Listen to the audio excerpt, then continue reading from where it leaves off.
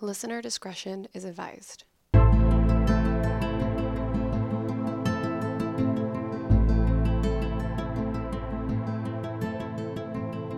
Hey everyone, welcome back to the I Should Totally Be Dead Right Now podcast, where we tell true stories of survivors of true crime, natural disasters, and everything else in between.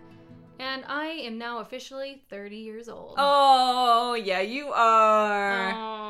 Happy it's birthday. fine. This Thanks. bitch, as in me, didn't even say happy birthday to you for like 2 days. I know. I got text messages, by the way, happy birthday 2 days later. I'm like, oh. I know.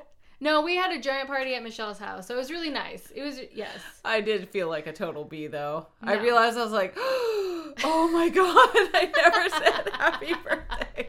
I'm not on Facebook at all, so I don't have any reminders. I got to do it all in my head. I hear you, girl. So But I mean, yours is October 24th. Like, you know, it's fine.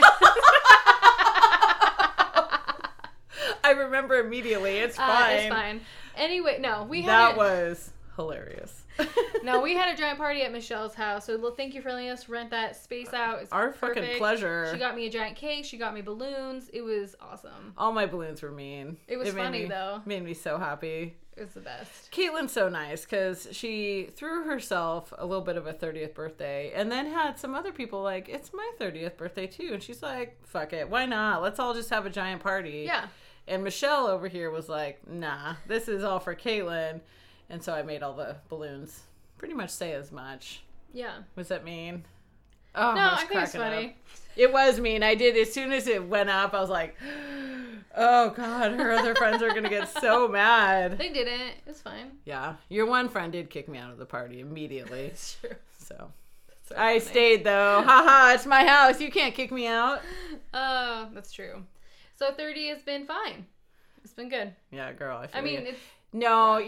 you know It's gone what? well. Your 30s are good. Yep. And you know what? Your 40s are going to be even better. can't Your wait. 30s will be better than your 20s. I can almost promise you. Gosh, I sure hope so. Yeah. No, 30s were a lot of fun. I'm well through them, as you know, and well into my 40s. And you're living life, girl. Yeah, and having a good time. How's it go? So, it's a good time. It's a good time. Good time. So, did you get these drinks as a Oh. little gift? Yes, so As my what? parents bought me all this booze to make this special drink, and as you know, I am a very avid Alice in Wonderland fan. Yes, you are. So they got me all this stuff to make the Drink Me Potion. And we drank the shit out of them. Yeah, so it was, we made a pitcher, because the recipe they gave us was a pitcher amount. Hopefully. Well, yeah. There was a lot of cups involved. Yeah, so it was 1 cup vodka, 1 cup simple syrup, 1 cup lemon juice. Yep. And then it was 2 ounces of Midori and 2 ounces of The blue carousel. Yeah. The carousel. And then some silver edible glitter. Ah. And you couldn't really see the glitter in the photo, but it was really pretty when you like stirred it and... Well, this is like my third drink in this same glass that had the glitter in And it it, still and has you can glitter in still it. see the glitter in Yeah, I it. just can't see it in the photo, but it's really pretty. We It need was to make there. Just know. Yeah. Yeah. And they're tasty. It's really strong with the citrus side because of the Midori and the lemon juice and the, Yeah. carousel. They're lemony, but good. A Yeah. little sweet, but definitely, like, I always struggle with the blue carousel because it's Yeah. just so blue. Oh my It is, gosh, yeah. it's so blue.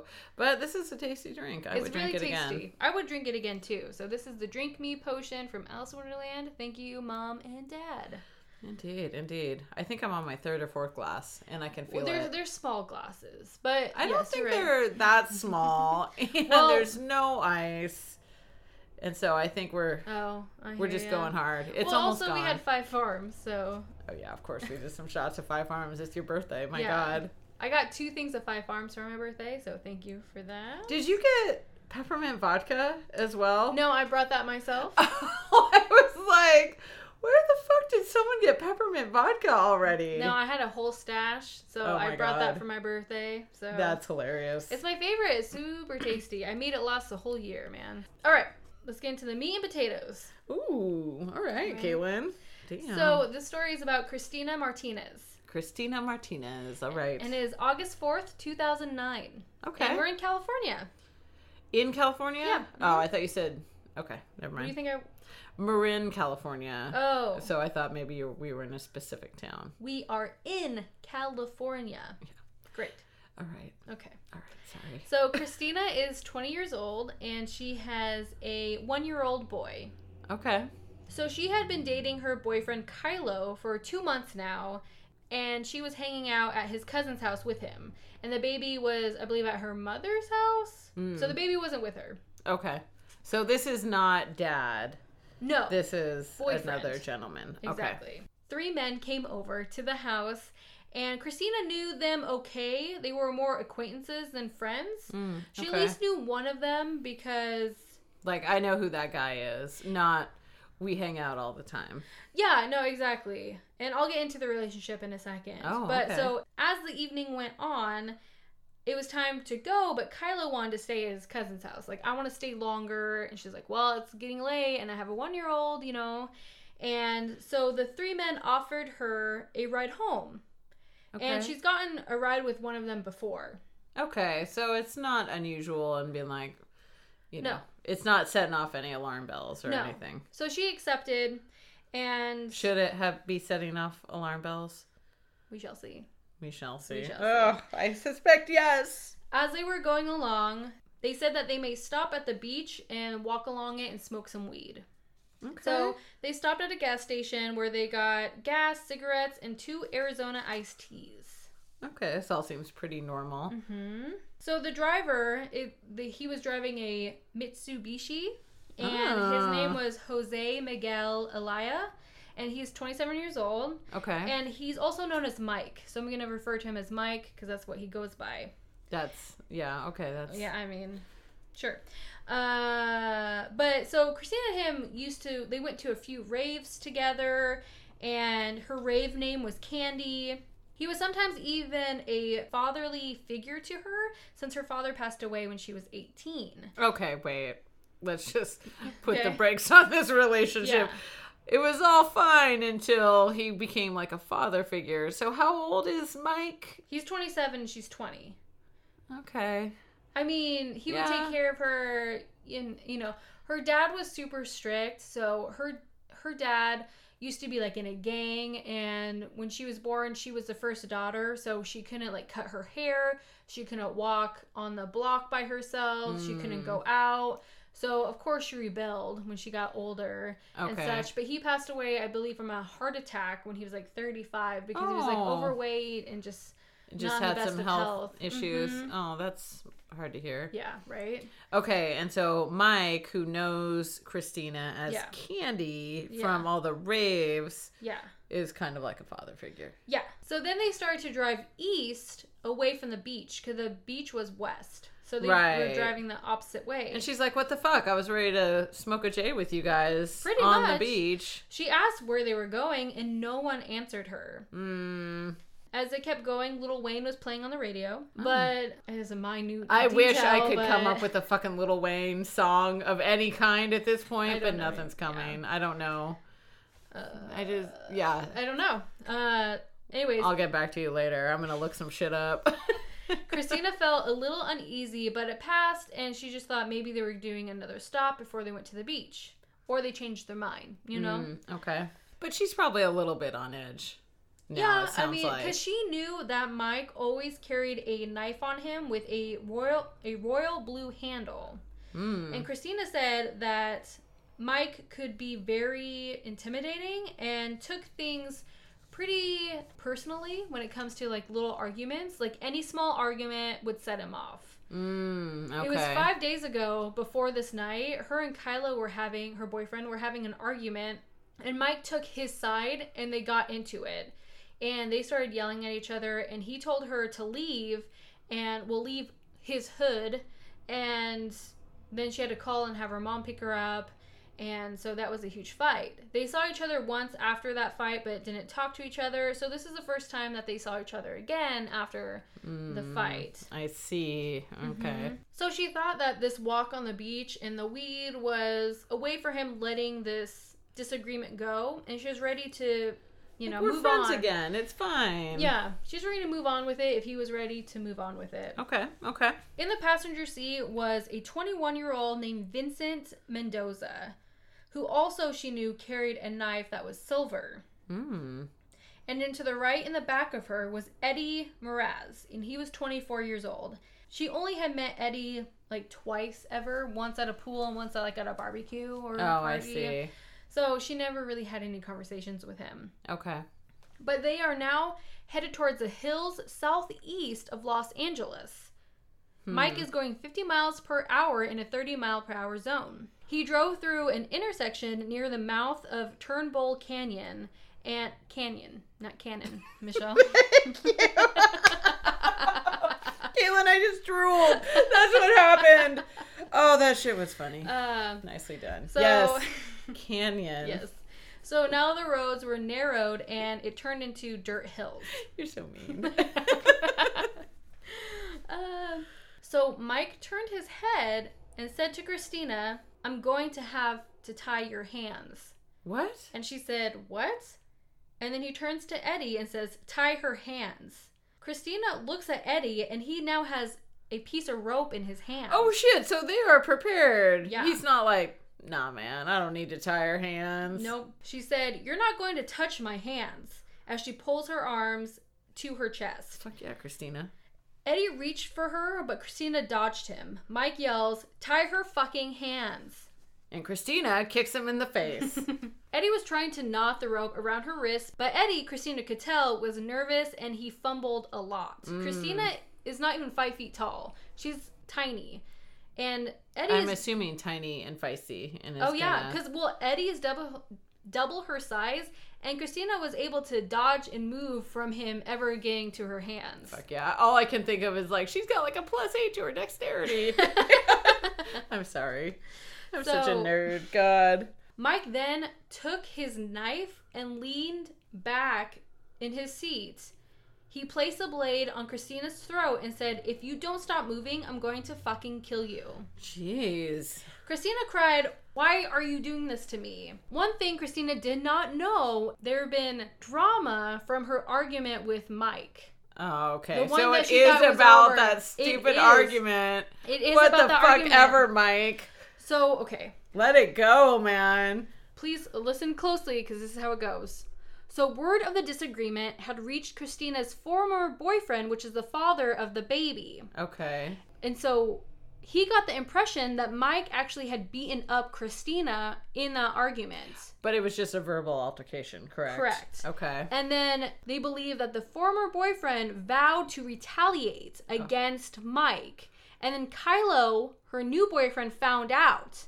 So he told Vincent, and Who is Vincent, guy in the passenger seat? Yes. Okay. And then Vincent told Mike, and now Mike thought Christina put a hit out on him. Oh, good heavens. This is drama that has I know. spiraled out of control. And then Mike wanted revenge because he thought she no was bitch trying is to kill gonna him. put a fucking hit on me. Yeah.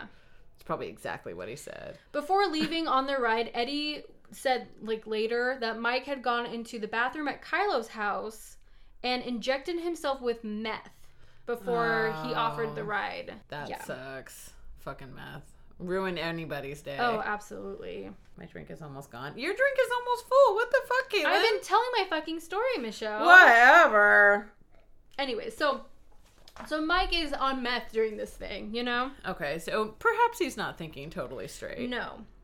So since Eddie has been no help, Vincent reached over and punched Christina several times, and then Eddie was able to tie Christina's hands up in front of her. So she has her hands tied in front of her. Oh, and is now probably bleeding from her nose or something. Probably, yeah. Oh my gosh. She didn't move, but she could see Vince holding a needle and a syringe. He turned to Mike and asked, "Where do you want it?" He said, "In her neck." Oh, I this know. is very upsetting for me.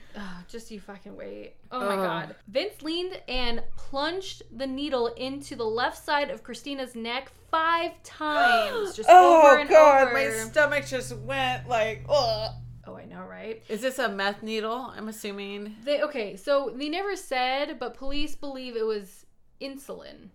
Oh, interesting. I know. Listen on. So she felt. Listen, bitch, for 1 second. Jesus. She felt. We'll get to it. She felt a stabbing pain each time he did it, and did not know what she was injected with. Christina grew nauseous and terrified. They were now at Turnbill Canyon. Eddie pushed her out of the car, and Mike grabbed her by the shoulders. Christina is now gasping for air. She would cough and then choke. Her body grew hot, and she began to feel numb. Oh, God. This is like, I'm beginning to feel numb. This is upsetting. Yeah. I mean, I don't know if that's what insulin does if you don't have, diabetes or something like that. I don't know what it does. What happens if you have too much insulin? It must lower your blood sugar so much that you probably almost pass out. Maybe that's what she was feeling. Again, Christina asked, "Why are you doing this to me?" Not answering her, Mike guided her toward a steep embankment. He untied her hands and said, "If you trust me, nothing's going to happen to you."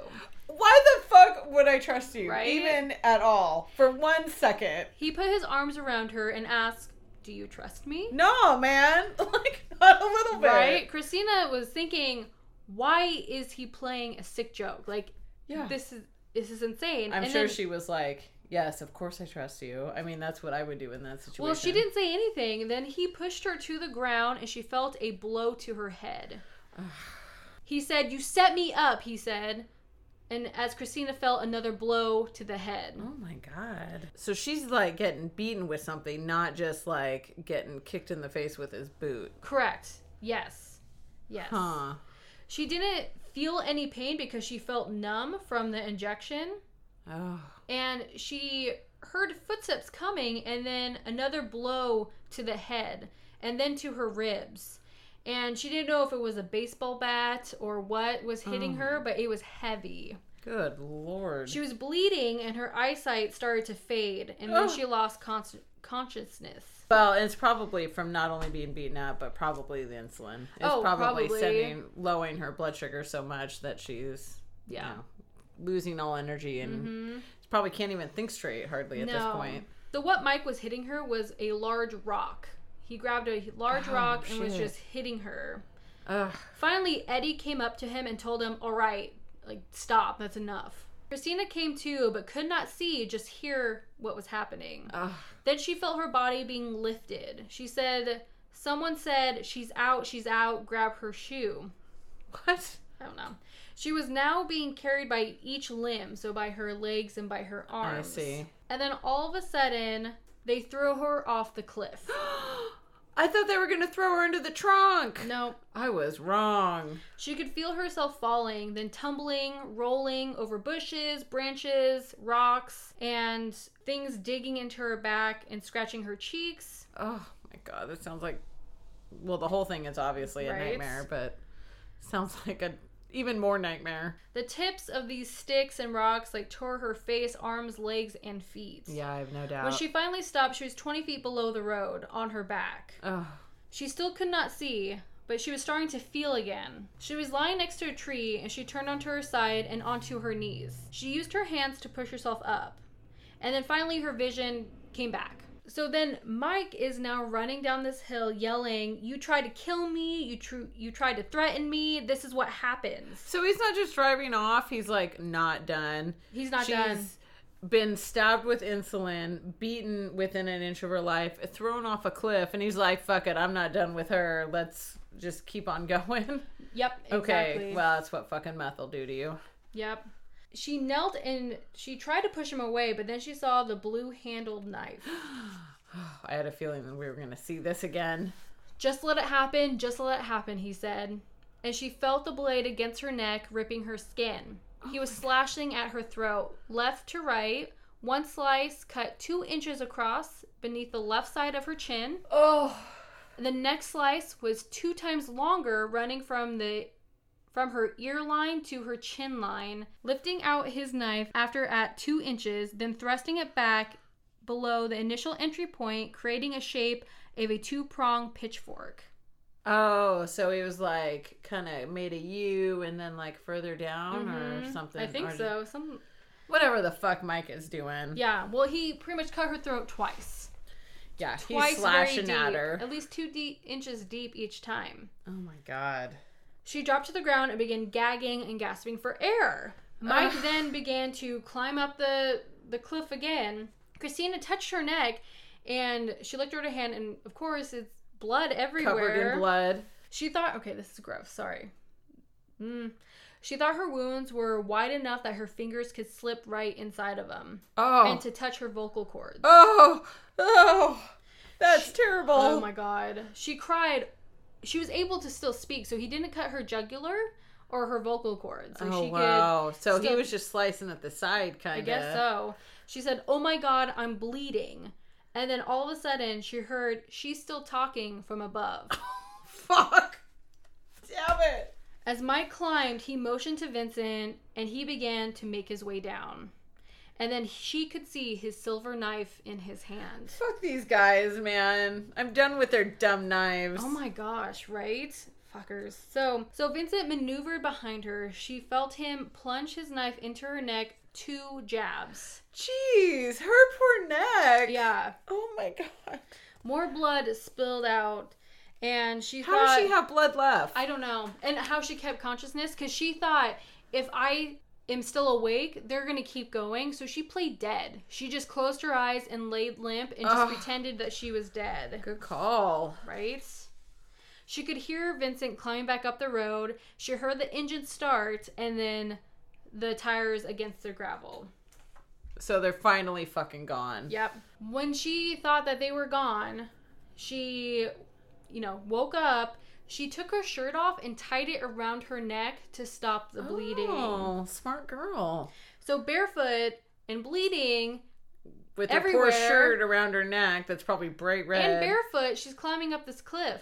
Oh my gosh, Christina, well done. She had to jump back down a small ledge and hide behind a rock because she saw the car that it turned back around towards her. What the fuck? Mike, I'm done with you forever. Just seriously. FYI. But Christina was able to climb out of the canyon and up a boulder and shrub-covered hillside and actually found a home where she banged on the back window for help. Oh, wow. Okay. So she found a house. Good. And luckily, they were home? Yeah, they were home and they sprang to help and they called 911 right away. Oh. Yeah, a lot of times it's like, I'm uncomfortable helping you. I'm just going to shut the door. Exactly, it's scary when you see someone bloody at your house. It's like, oh my gosh, I don't know what to do, and some people don't even want to want to get involved. Anyways, so Christina got to the hospital, and then the police went looking for these 3 men. And actually, that same night, police did find the car, pulled them over, and arrested them. What they found was a shovel, a rope, paper towels, gloves. They believe that they were returning to bury the body. Shit. Mm-hmm. So they went home to get more supplies to go take care of the evidence. Mm-hmm. But Christina got the fuck out of there. Right? Yep. So while Christina was at the hospital, her face was swollen, had busted lips, a slashed throat, and a split skull. Oh my gosh. She received 10 staples in her head and numerous stitches in her throat and the back of her neck. So the trials of the men started in December of 2011. Actually, Mike, he pled no contest in March of 2011. So is he in jail then? Yes. So he didn't even go to trial because he pled no contest. So he didn't plead guilty, but he pled no contest. So that's pretty much a guilty plea, I say. All right, Caitlin. So he was sentenced to 39 years to life in prison. Oh, shit. Okay. All right. So then Christina testified against the 2 other defendants in a trial because they pled not guilty. Vincent was convicted of attempted murder, kidnapping, conspiracy, and assault with a deadly weapon. And his sentencing was in February of 2012. And he received 36 years to life in prison. Dang. Mm-hmm. These are some steep sentences. Yeah, well, fuck them. Well, of course, fuck them. Yeah. I'm just, sometimes you hear about them and they're like, oh yeah, they don't get that much time. 8 months, have fun, or 15 months, or, 3 years. Yeah, exactly. Yeah. My God, did you just read my mind? Did. Exactly. So Eddie received the same sentence as Vincent, but only got 33 years to life in prison. Oh. Eddie didn't do any of the actual beating and slicing and stuff stabbing like that. But he was part of it. I mean, he didn't stop it, and he tied her hands, and and who knows? He could have done the beating also with the rock. I mean, who can say? All three men are trash. So, just if we're keeping track. Yeah. After the indictment, Christina suffered from migraines at least twice a day, man. Oh. Well, of course, your neck, your head, like, my gosh. So, hopefully, I mean, she stayed strong through this whole thing. She had to testify twice for these, 2 trials. So, that's amazing. Luckily, she had to do a third, but even that's so much to relive. Oh, yeah. Like, beaten, tied up, thrown off a cliff, stabbed, cut throat. Like, holy cow. I know, she had the full gamut of nightmare things to happen. Well, unfortunately, they caught him. The same night, too. Yeah. So, that's amazing. For her, super smart, like, to tie her shirt around her neck to stop the bleeding, because the neck, I mean, you have arteries all around your neck, so it's easy to bleed out. Yeah. Especially your head, too. That bleeds a lot, too. Head injuries. Oh, definitely. Yeah, they bleed like crazy. Well, and good thing she got out of there, because if they would have found her alive again, they would have immediately killed her and been done with it. Or luckily they didn't have the shovels there and buried her alive as she played dead. Oh my god! Oh, I didn't even think of that, Caitlin. I know. Oh, terrible. And just that for a misunderstanding. One argument that went that was such a misunderstanding turned into like a murder. Yeah. It was attempted insane. murder. It's insane. Again, let's talk things through, guys. Yeah. Let's not turn to murder. Let's take a fucking deep breath and figure things out. Like, maybe have a drink together, not meth together. No, not because meth. That just apparently makes you angry. Don't do drugs, kids. Don't do drugs. Well, pot's okay. Well, okay. But not kids. Obviously. Okay, just cut that out. Pot's legal in some states. Yeah, in Oregon. Thank goodness.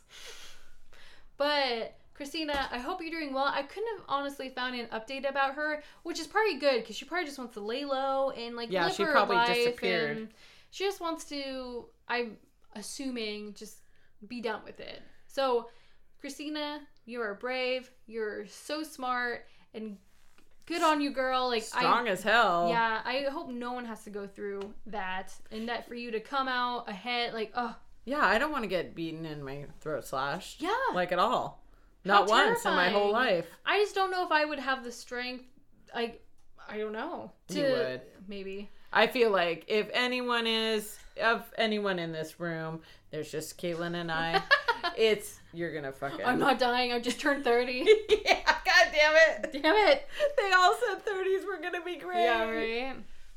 But so they will be great. They will be great. And Christina, I hope you're doing great too. So, damn. Oh my gosh. I was reading the story and I'm like, this is insane. Insane that people would go just to torture a poor woman. I know. I can't. I'm just so pissed off about women's rights right now. You know what you need to, I know. Fucking female empowerment makes me emotional every time. That's why I got to let it go. I guess so. A little Frozen vibe. Elsa, I know what you feel. I don't want to conceal and not feel anymore. Oh my god. But seriously. No. And the I am Moana. Oh yeah! I'm crying. I am Moana. Oh, that's a good one too. Oh my god. Disney, you've done it again. I know, freaking bringing it home for the ladies. Oh Absolutely. My god. It's the worst. I need another drink. Okay, Michelle, it is your turn to tell your story. All right, you ready? Ready to rock and roll? I don't know, the last one was traumatic, so. Well, this one is also traumatic. Okay. I feel like maybe traumatic for different reasons, though. Well, I mean, surviving a near-death experience would be traumatic for anybody. Yeah, is that what you're saying? Yeah. All right. Well, and it's going to be traumatic because we had another shot of Five Farms and some more drink. And I realized as I was chatting with you and Nicholas out in the other room, I'm slurring hard. Uh-oh. So I'm going to try not to breathe super heavy and not slur a whole ton. Well, I will edit the slurs if you just say the word again and continue on like I did in my story. Well, I'm not making any promises. Okay, fair enough. All right. So this story is about Chris Lemons. Oh. And That's a cute name, Lemons. I know. Nicely done. Was it from 30 Rock? Liz Lemon? Yeah. Yes. Cute. I fucking love Liz Lemon. Me too. Oh, 30 Rock, I love you. All right, back to Chris. And we're in sort of northeast Scotland / the North Sea. So, and is this another fucking boat story, Michelle? It's not a boat story, Caitlin. Right. It is an underwater story, though. I knew it. Like, and there was another one I think I was looking at. It was a fucking a plane crash into the water, and I was like, "Nah, girl, you can't do it. Gosh. Okay. Caitlin will kill you." Continue on. I was not wrong. So, this is actually September of 2012.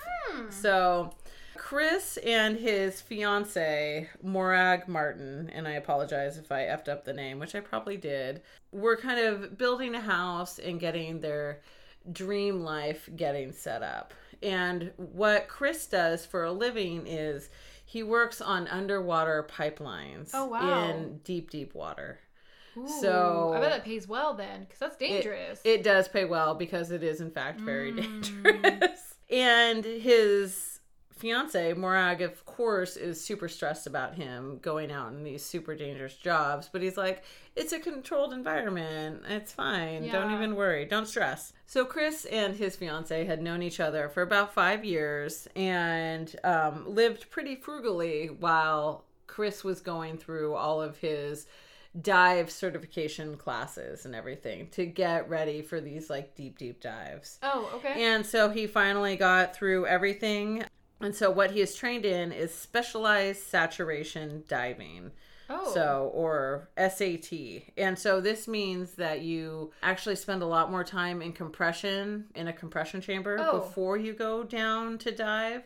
And then you come back up and you spend even more time in the compression chamber. Interesting. Does that make sense? Because you're going to be... Your body is getting used to that pressure beforehand. So correct. Okay. And then also sort of help you decompress afterwards. Okay, yes. So he's been preparing to be this, deep saturation, specialized saturation diver for a while now.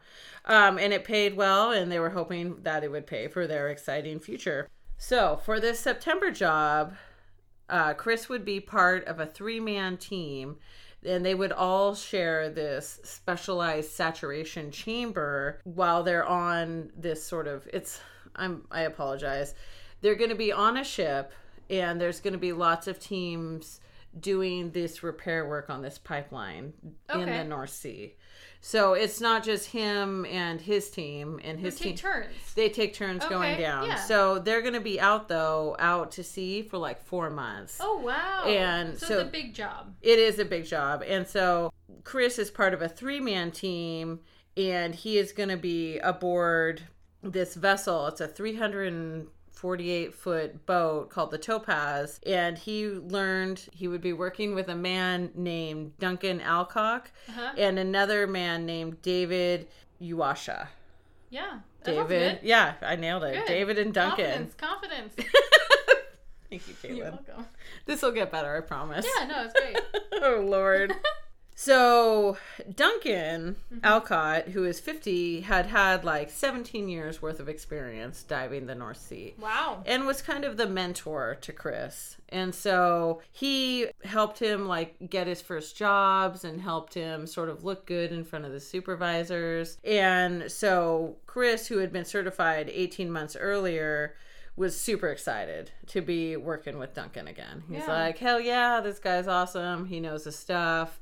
We're ready to rock and roll. And then they met David, who he knew by reputation. So he knew that he was going to be, this guy's a pretty kick-ass diver. Yeah. So for the first few days, they hung out in this chamber where they breathed in apparently a lot of helium, which made it really difficult to Chris couldn't talk to his fiance the entire time because he had this super high-pitched voice. Kind of funny. And it is kind of funny. Yeah, they had their voices were high-pitched and distorted, and so they kept in contact via email and that type of thing. And so his fiance is off and she's doing her own adventures of bicycling and climbing on local mountains. Oh, wow. And just having an amazing time herself. Without him.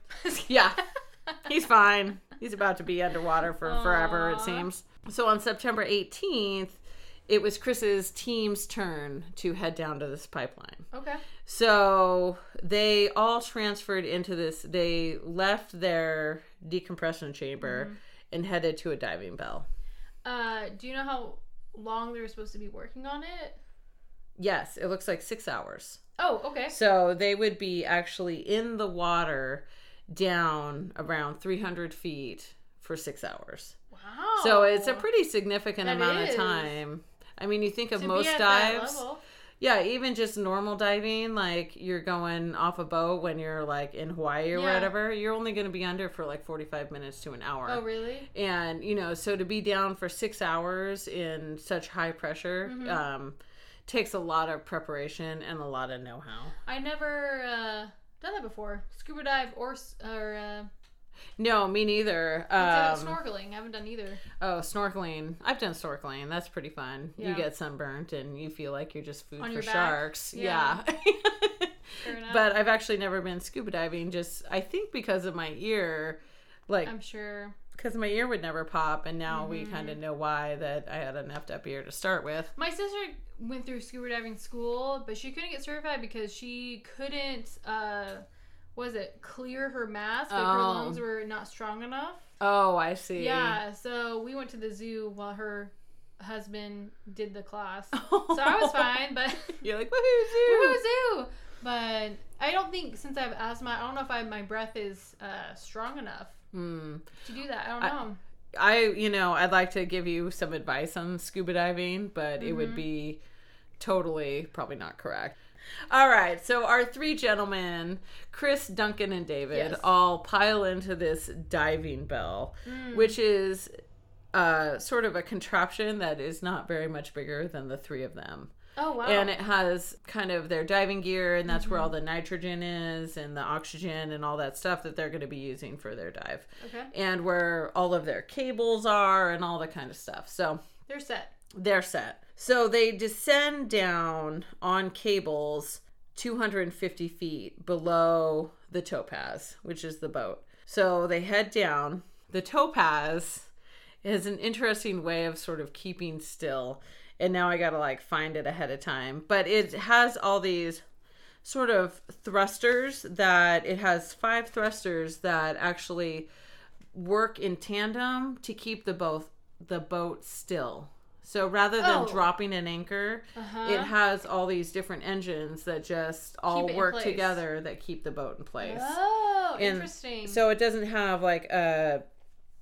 You said an anchor. Yeah, an anchor that you would, a classic anchor that you would think of. So just kind of keep that in mind as we're proceeding on with the story. Like a submarine, because they... Kind of, but it's on top of the water. Gotcha. So, all right. So this diving bell that the 3 guys are in, it goes down 250 feet. And then Chris and David now need to hop out and go down, descend another 50 feet. Wow. So they are now on the sea floor 300 feet underwater. I bet it's dark, huh? It's dark as shit. That's correct. That's absolutely correct. But they have communication lines. They have power for lamps. They have cameras on their helmets. They have hot water that runs through their suits to keep them warm. So they're actually feeling pretty good. The seawater was actually 39 degrees Fahrenheit, but because they had all that warm water and everything, they were pretty much set and it didn't feel that cold to them. Okay. So what Duncan's job back in the diving bell was this, to feed them line as David and Chris needed it. Oh, so okay. he just like, they both go down together and he drops off line as they need it. Because they each have 165 feet worth of cords of lines that they can... And they went down 50 feet. Yeah. Okay. So 50 feet. So they have another, 105 or 115 feet. Yeah. I know math. It's fine. Cool. All right. So above the water with the Topaz, the wind is about 35 miles an hour. And some of the waves are getting a little higher. We're talking about 13 feet, 15 feet, a little bit more, but nothing that the Topaz couldn't handle. So, as I was saying, it had the fixed propellers that kept it in place rather than the anchor. And so everything was looking good. This was a very routine job. So Duncan told Chris that there's no rush, take your time, it's a routine job, you're all good. So they head down. They drop through the little 2.5-foot hole that's at the bottom of the diving bell, and they head into the dark ocean. Ooh. And actually, this was always Chris's favorite part, because he always felt a little claustrophobic inside the diving bell because it's so small. And now that he's out, he just feels like he's weightless, and there's all this like pretty stuff because he's got his lamp, and there's, you know, things floating in the water and stuff. And it's just a delightful time. So they started working within this sort of structure that was already in place down in the water. So the structure was 30 feet high and 66 feet long, with pipes and valves that manage the oil flowing to and from, or just to probably from wells to the platforms. So they would be down working on this pipeline, as I said, for 6 hours. Ooh. Yeah. Up on the ship, there's another guy, dive supervisor Craig Frederick, and he was sort of monitoring everything. He's the guy that is actually speaking to David and Chris while they're inside out on the ocean. Because actually Duncan in the diving bell does not have communication. He's got communication with Craig up top, but not David and Chris. Only Craig up top has communication. So Craig would be like, more line, and you just blah, blah, blah, blah. Yeah, okay. So, yeah, like, Craig is watching the whole thing, kind of telling them what to do, where they should be, and just making sure everything's kind of going how it should. They're watching all the gauges, they're making sure the oxygen's correct, and all this kind of fun things. So they had been working for about an hour when they heard some noise from Craig's control room. There was an alarm going off, and so they were thinking, like, is the crew running a test? Like, what's going on with this alarm? But they just kind of kept on working, you know, not really understanding what was going on. But what was going on is the Topaz had a problem. Those engines that kept the propellers that kept the ship in place actually failed. And so now the Topaz is beginning to drift because it has no anchor to keep it in place. Okay. And so Craig calls down to them and was just like, drop your tools and get back to the diving bell. Like, you gotta go right now. So they were like, oh shit, okay. Yeah. They had never been told to leave their tools before or anything. And so they were like, we better freaking go. So they start using their oxygen flow tubes and that type of thing, which is reinforced with steel, so it's not just like plastic that they're pulling onto. They use those to sort of bring themselves back to the ship. So they have the umbilical cord that brings them hot water and oxygen and all that fun stuff. So they grab those to pull them back to the diving bell. Does that make sense? Yeah. So they're just following the line back up. That's exactly correct. Okay. So Duncan actually didn't know what was happening. Duncan is hanging out in the dive bell, and he hears from Craig up above, you need to start hauling in the lines. So he's hauling in the lines, not really kind of understanding why. So they start hauling in the lines, and Chris's line starts getting tighter and tighter, and Chris is not able to make his way in. And they're like, what the hell is going on? And it turns out Chris's line was wrapped around part of that steel structure that was underwater. Oh my gosh. And so he gets over there and is trying to unravel it and get it, free so he can keep on going. And Duncan sees that Chris's line is super tight, and he's like, give diver 2 more slack. Yeah. And he's like, I can't. And what is starting to happen is the line is beginning to pull from the side of the diving bell. So there's so much, because we have the Topaz up above. Yeah. We have the diving bell, which is connected to the topaz. Yeah. The topaz is leaving. The diving bell's going along with it. Oh. Chris is stuck with his line tied around this metal structure. And the diving bell's getting pulled away. So now his line is beginning to pull the metal off of the diving bell's side, inside. Does that make sense? No, yeah. And like Duncan was like, holy shit, if this thing flies off the side of the diving bell, it's going to rip through the floor and take me with it. And so Duncan can do almost nothing to help poor Chris. And poor Chris is down in the water 300 feet below or I guess 50 feet below, trying to unravel this line. Yeah. And just trying. David, whose line is free and has made it almost back to the diving bell, was like, Chris needs help. I got to go help him. So he fights the current to try to make his way back to where Chris is. And he sort of sees what the problem is with the line and all that. And he gets super close. He gets within just like yards of him. And then he gets yanked away because the diving bell and the topaz have floated away so far that it just takes David with him.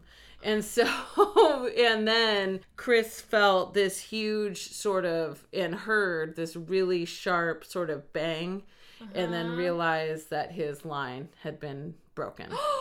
And so the topaz, the diving bell, David and Duncan are all gone. And there is Chris at the bottom of 300 feet underwater. Holy cow. In total pitch black. And because he's got no power now. Yeah. No communication. And so he starts to try to take a breath and realizes he can't. And turns on his emergency air. Oh my gosh. Okay, at least he has that. So he's got 8 minutes worth of air. That's nothing. Due to the cable snapping, he got sort of pushed back. It snapped and the inertia and like the energy in it like threw him back away from this sort of metal manifold thing. And so now he's in like at the bottom of the sea, so he just sort of lands into this sort of soft mud and with no light anywhere, like just total pitch black. And then there's poor Duncan in the diving bell who's like bringing back Chris's line and then brings it back with nothing on the other end and was like, oh shit. Gosh. So Chris struggled to his feet. He's in total darkness. He knew that the ship could actually track him because he's got a beacon in his suit, but he figured he had to get himself up to the top of the steel manifold to have any way of being saved, because otherwise they would have to like search all over the ground, and it was just going to be a lot harder to find him and then save him. And as we said, he's got 8 minutes of oxygen left. So he picked a direction at random and took a few cautious steps, and thankfully, his outstretched arms hit metal. And so he was like, he found the metal structure. Oh, wow. Okay. So he was like, thank God. Yeah. He had a ton of relief. So he began to sort of make his way up the top of this thing. And he was breathing really hard. It was a big struggle. He couldn't see anything. But he got to the top. And he's wondering, where the fuck did the topaz go? Like, what am I going to do? So he got to the top of the platform and clung to the metal grill. He was terrified that the current would drag him away. At this point, he figured he probably had about 5 minutes left of air, and he knew his chances of surviving were probably pretty slim at this point. And unfortunately, the situation was actually even worse than he thought. The topaz was now over 700 feet away. And the crew was trying desperately to turn it around to try to make its way back because they knew they had lost a diver. But, I mean, this is a giant ship. It's 350 feet. It's not going to just turn around and be like, zip, we're right back. So they had to, like, manually get the thrusters going, and it was a big old fucking mess. And so the topaz was slowly making its way back. So the minutes passed, and Chris, pretty much, his fear had turned to grief at this point, because he just figured, I've got like 3 minutes left. I'm probably going to die. I'm sorry, Morag. His fiance. He's sorry. He was actually thinking about all kinds of really mundane things, like, does she know when the next payment for the builders needs to go out? And just all kinds of silly things. And he shouted out for Duncan, where are you guys? Like, what's going on? And then his chest grew tighter and his oxygen dwindled. And he just hoped that dying didn't hurt. Like, that's where he's at. And he felt himself slowly slipping into unconsciousness. No. So now Chris is unconscious under the water. Oh my god.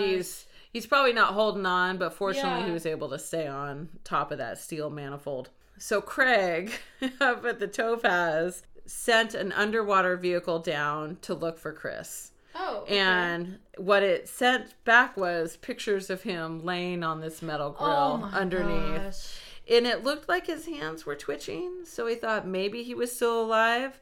But at this point, 16 minutes had passed since he only had 8 minutes. He only had 8 minutes. Oh my gosh. So he's been without oxygen for 8 minutes. Oh, it's so long. It is a long time. And so David made it back to the Belle and pretty much started getting himself ready to be able to go back out to try to save Chris. And pretty much they were like locked and loaded, ready to go as soon as they could get the Topaz and the diving bell back into position. Oh, no. So they just have to sit there and wait. Oh, my gosh.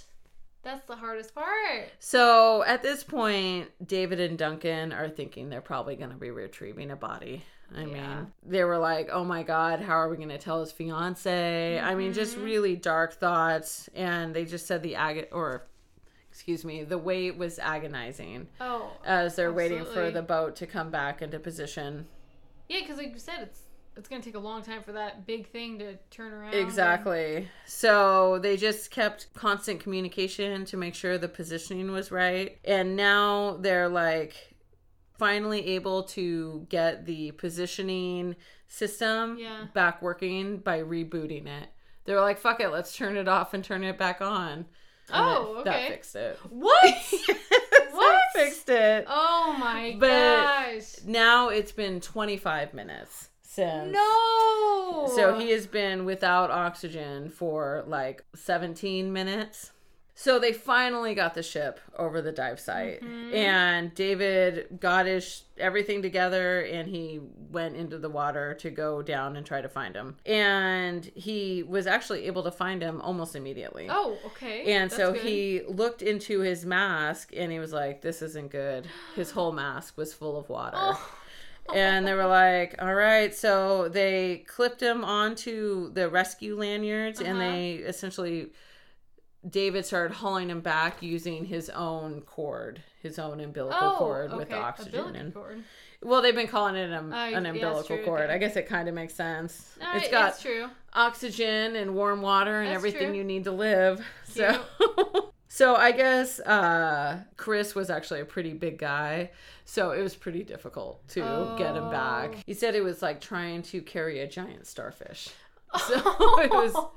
So by the time they were able to push Chris's upper body into the Belle, another 6 minutes had passed. So, I mean, we're into the 30 minutes now. There's just no way. So Duncan unclipped his helmet. Chris's eyes were closed and his bald head was as blue as a pair of jeans, is what it said. Oh my god. They said there was like little chance of him surviving that long without oxygen. But they said, fuck it, we got nothing to lose, and they started CPR. Oh, okay. And so Duncan gave Chris 2 breaths, and then, unbelievably, Chris, like, opened his eyes. 2 breaths? 2 breaths. After 30 minutes? Wow. His eyes opened, and he started blinking, and Duncan felt like he could have danced a jig. He's back with us. I know. He's like 50, I think it said. So they asked us, like, are you all right? And Chris gave him a thumbs up. Aww. So they started flushing out his suit with hot water and asking us, like, do you know where you are and what happened? And he's like, yeah. I do remember. So he was groggy, but he seemed like himself. And so they got him into the decompression chamber, and they just like lots of hugs going around. So over the next 3 days, they depressurized on the Topaz, and then they were able to like sort of talk through what happened again and again. And they totally like made fun of him for snogging on the like dive trip. You know, it's like the CPR is like, why are you trying to make out? Right. And it's like, that's not appropriate. And so now it's like, oh, great. So Chris has no brain damage. Really? Yeah. And that's lucky. How he survived is still unclear. Mm-hmm. What they think is because he had been essentially pumped up with such high oxygen rich gas beforehand that he probably had a lot of oxygen in his system still when he stopped breathing, and that perhaps helped. And also the super cold temperatures on the bottom of the ocean, they think sort of put him into shutdown mode. And they just, his body sent all the oxygen to all of his organs, and that's how he was able to come out of it with actually almost no injuries. Chris was able to phone his fiance. And she, of course, raced across Scotland to meet him. And as soon as he disembarked the Topaz, she smothered him in kisses and hugs. And so she said that she was super proud of him, and that many would have said, this is too dangerous and I'm not coming back. But that is not what Chris did. He immediately went back down. He said he didn't want to lose his nerve and continued to be a specialized saturation diver to this day. So they went ahead and got married. They adopted a little girl. And they finished their house, and they had a glimpse of dying, and then they're not scared anymore. He had a lucky second chance. I've always had a lust for life, and the accident only made that stronger. Oh my gosh. Wow. The fact that he just went straight back, like, oh my gosh. I do kind of want to know if something happened to him, like, did he get taken away from his body for a little while? Or, you know what I mean? Like, I just kind of wonder. I've seen a lot of those stories, too. Yeah, where they're actually went to heaven, or then came back, or they went to hell and then came back. Yeah, they're like, nah, that's not for me. I'll be better. I guess I would feel like they would put that in the story. Maybe just thought he was asleep. I guess he just was unconscious. But that's so crazy. I like to think not. Dude, deep water is so scary. Thank you, Caitlin, for saying that, because that is true. Even despite my ear and everything, I don't even know if I could ever go scuba diving. I don't know. It's just so scary. Joel goes scuba diving, and he says it's the greatest because you can sit at the bottom and see everything above you, whereas snorkeling, you're on the top of the water, and you just see what's below you. I guess hoping. And God, when I was in Hawaii doing scuba diving, every single thing, like, there's buoys out there that it must be a popular scuba site or something, because ships will come and like attach to this one buoy. And every time I look over, I'm like, shark! Like, I'm gonna be dead. And in fact, it's not the case at all. There was no sharks. There's so much shit in the ocean. There is a lot of shit. Well, and I think there's just so much shit that we don't know about. Yeah. It's just so deep and dark and unexplored, and who even fucking knows what. Yeah. There's probably aliens living under there. Atlantis. I was like, maybe that's like makes me happier about the whole thing. It's not so dangerous. Aliens are down there. You think aliens are just chilling nice? Yeah. Oh, okay. Yeah. You don't? Have you seen World of the Worlds? No. Or War of the Worlds, whatever, sorry. I'm not having any part of that. That's a good movie. No, I haven't seen it. But you haven't seen it? No. What? I don't know how I haven't seen it. They did a remake with Tom Cruise, and that's actually pretty good, too. No, I haven't. Well, in part of me, it's like, that's all propaganda. They're just trying to make us scared. Oh my gosh, it's propaganda! It's not sci-fi, it's propaganda? Yes. Oh my god, Michelle, you're so funny. I belong to the Star Trek. Everyone's here to just elevate everyone else. That's good. That's a good point. It's probably not out. You're like, bitch, you know sorry, what? you're gonna be dead. You're the first one. Oh, no, that's good. Oh, that's Lord. Good. Well, these drinks were good. These drinks were good, and it's been a good month so far. These were good stories. I know. Lots fucking of bravery. fall is here now. Fall. All the basic bitches are coming out, as in me, with my scarves and chunky boots. Or my chunky scarf and my boots. I already have a sweatshirt on. You do. I love the soft. rain. If it could rain every day, I'd be happy. I'm almost like too warm, but I can't take my sweater off. I hear you. Like, I just don't want to. I hear you. That's a great feeling. I'm getting flushed. Ugh. Well, we hope you enjoyed these stories, and please follow us on Instagram and Facebook, and you can check our website out. I should totally be dead right now. IshouldTotallyBeDeadRightNow.com. And yeah, we'll see you next time. Maybe think twice about being a specialized saturation diver. That's all I'm saying. Yeah. You're like, bitch, you're done. Goodbye. Goodbye. Bye.